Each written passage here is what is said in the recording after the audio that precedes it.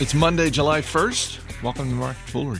I'm Chris Hill. Joining me in studio today, the one and only Ron Gross. Thanks for being here. Always a pleasure, Chris, literally. So as I mentioned last week, two things. This is going to be a short week for Market Foolery because we got the holiday coming up. So just an episode today and tomorrow. Big July 4th coming up. Yeah, and I'm not here. I'm already literally. Hopefully, by the time you're hearing this, I'm already on Cape Cod. Are you enjoying yourself, do you think? Hopefully. Fingers crossed. We're taping this a little early. But I wanted to get you in here because this really seems like a good natural break for any investor. We're at the halfway point of 2019. And we're going to dip into the full mailbag because we got some great questions. But I am curious. This really does seem like a good time for any investor to just sort of take a step back and say, okay, it's in the midway point. How am I doing? Almost to the extent that it's possible, look at your portfolio with a fresh set of eyes. Yeah, I like to do that 2 times a year. Now, because I'm an investing nerd, I do it daily. But I don't recommend that for the average person. No, but 2 times a year is a really nice time. You can step back, you take a look at your portfolio, and you just need to see a few things. Like sometimes, for example, cash can have accumulated. For example, I put a piece of my 401k into cash every month, and then I deploy it. But sometimes I forget, and the cash can build up. And you really don't want cash sitting idle unless that's a strategy that you're particularly pursuing. So you want to keep an eye on your cash balance. You want to see if any positions have become oversized because, first of all, it's a good problem to have. It probably means something is just skyrocketing to the moon and it's just killing it. But you may be unhappy with how big that has become as part of your portfolio, the allocation size, and perhaps it's time to pare back. A third thing is perhaps you've been hanging on to a loser a little bit too long in the hopes that it would come back, and hope is a bad strategy when it comes to investing. You have to have a good reason, a good rationale. We always suggest writing down your investment thesis. It's in the case of a loser that you're really unhappy with, it's always good to go back and revisit your investment thesis if you have written it down. So those 3 things: maybe a company has become too large, maybe a company is just not turning around as hoped, or maybe cash is accumulating 2 times a year. Perfect. And 2 of those things, I think, tie nicely into something we talk about from time to time, which is having a watch list. It's great to have a portfolio diversified with a bunch of stocks, but you also want to have a few stocks that are on a watch list so that if the cash balance builds up, or you do look at something and say, you know what, I've looked back at why I bought this company. The thesis is broken. I'm going to get rid of this. Maybe you time the sale. If it's at a loss, you time it to be advantageous from a tax position. But yeah, that's really why you want to have a watch list. I love that idea for sure. And don't just take your watch list for granted. If you put a company on your watch list a year, 2 years ago, don't just assume nothing has changed. Give it a once over twice to make sure that you still like that company and your thesis, whatever it is, still holds. But I always have a watch list. I'm always, hoping to buy that next thing and having enough cash to buy that next stock, or as you said, maybe selling something and replacing it with something better. Idea being you always want to have your favorite stocks in your portfolio at any given time, and this is the perfect time to make sure that's the case. What is the first number you look at when you're looking at a company? Because, and let's just put aside the stock price, because I think you can't help but see that number just when you type in a ticker. For me, it's the market cap.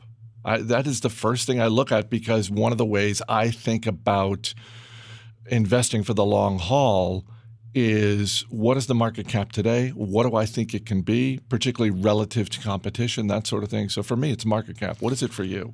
Market cap is definitely, top few things. I would just, I can look at a glance of a tear sheet and just look at a few things like, boom, right?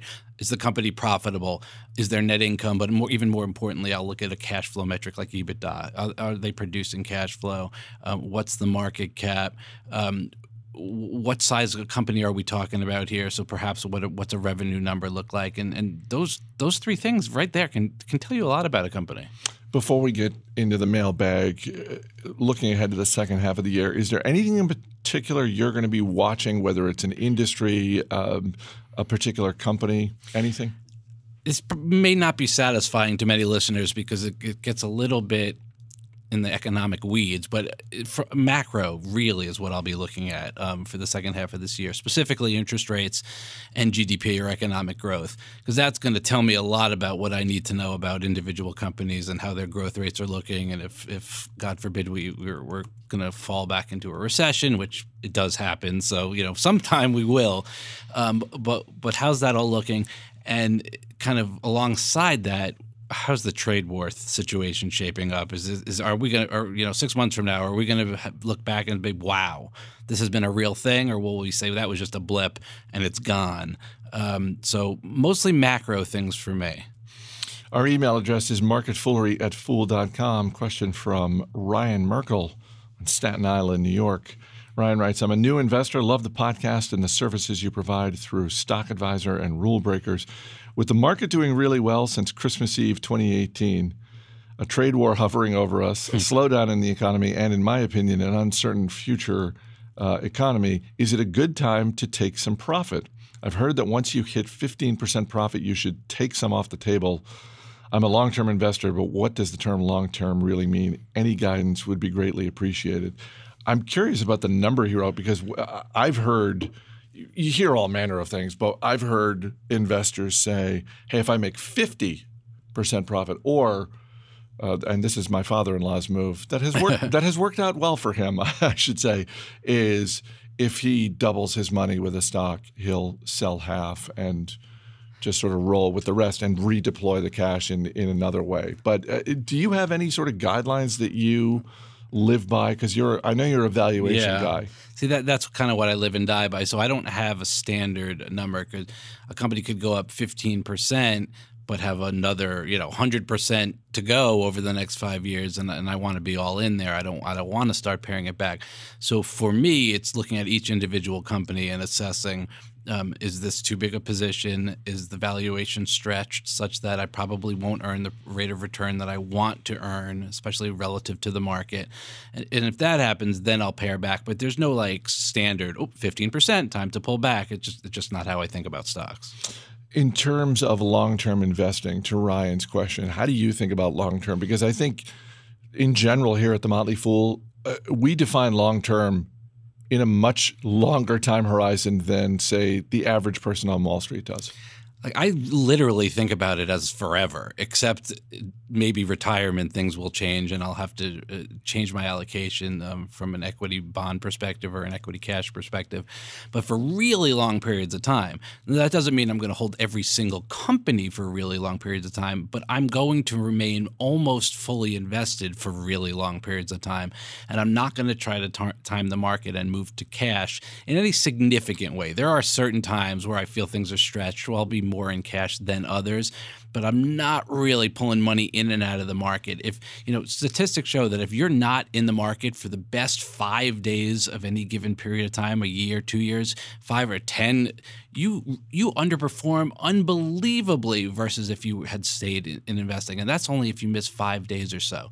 So I'm happy to take the ebbs and flows of the market and live through them, not try to be smarter than the market, try to buy good companies, make good investments, but not try to be smarter than the market and just hold on for, literally decades. And particularly if you're a new investor like Ryan and you're younger, it can be a little hard when you're starting out to think in terms of 10 years, 20 years, that sort of thing. But really, overwhelmingly, that's how younger investors should. And I don't know how old Ryan is, but I'm just going to assume I'm just going to make the safe assumption he's younger than you and me, which I think is a really safe assumption. Most people are.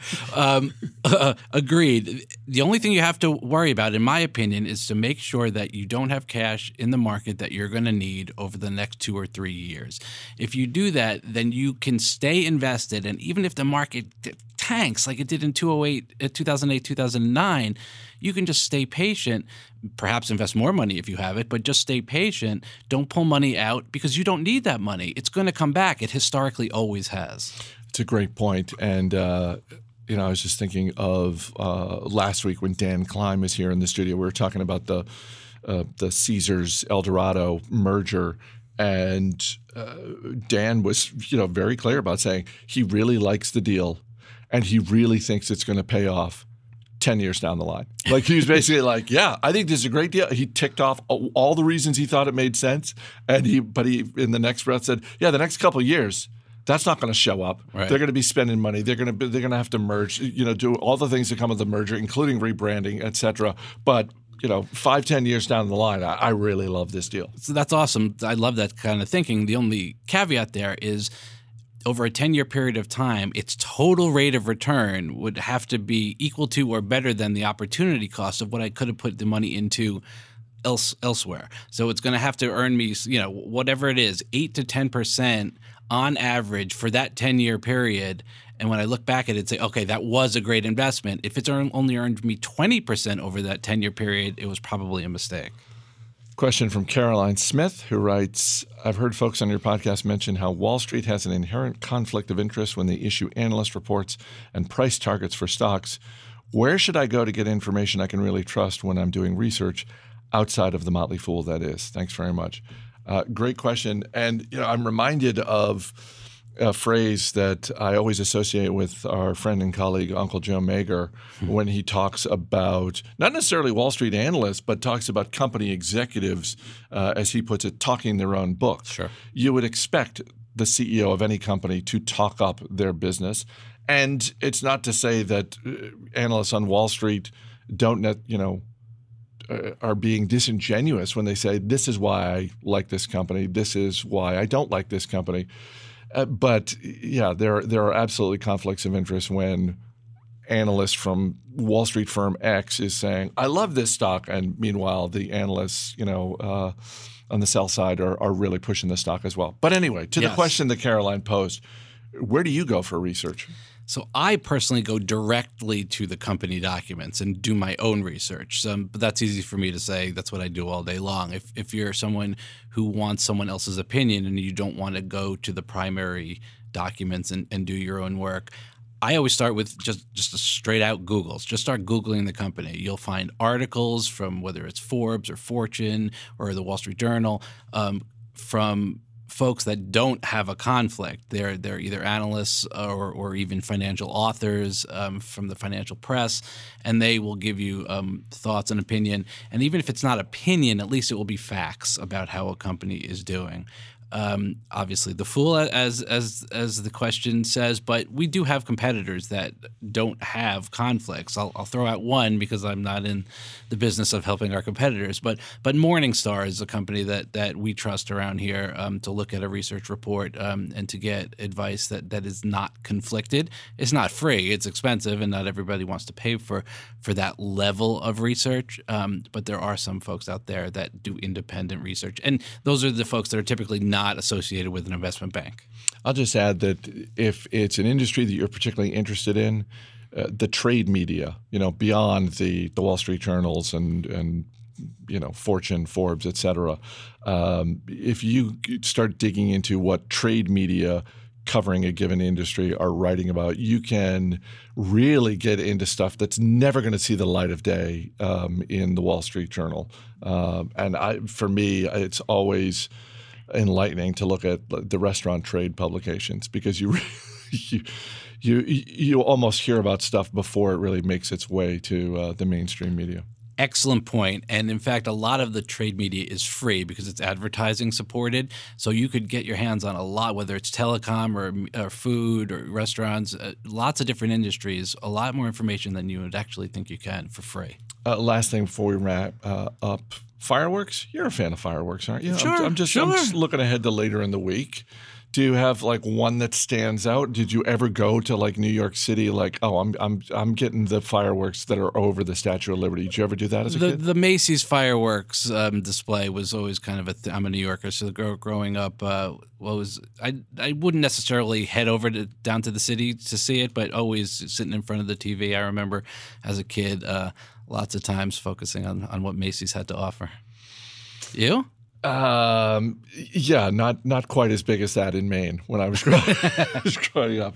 But fireworks are just always fun. And anytime you can be elevated anytime you get the opportunity to be, even if you're just a few floors up in an apartment building, makes a nice difference. I've actually come over here to Fool headquarters a few times because you go to the 5th floor balcony and assuming it's not cloudy or anything like that, you get a nice view, not just of the ones over the mall in D.C., but, over in Maryland, all over the place. Awesome. Who doesn't love fireworks? Exactly. Ron Gross, always good talking to you. Thanks for being Chris. here. As always, people on the program may have interest in the stocks they talk about, and the Motley Fool may have formal recommendations for or against. So don't buy or sell stocks based solely on what you hear. That's going to do it for this edition of Market Foolery. The show is mixed by the newly married Dan Boyd. I'm Chris Hill. Thanks for listening. We'll see you tomorrow.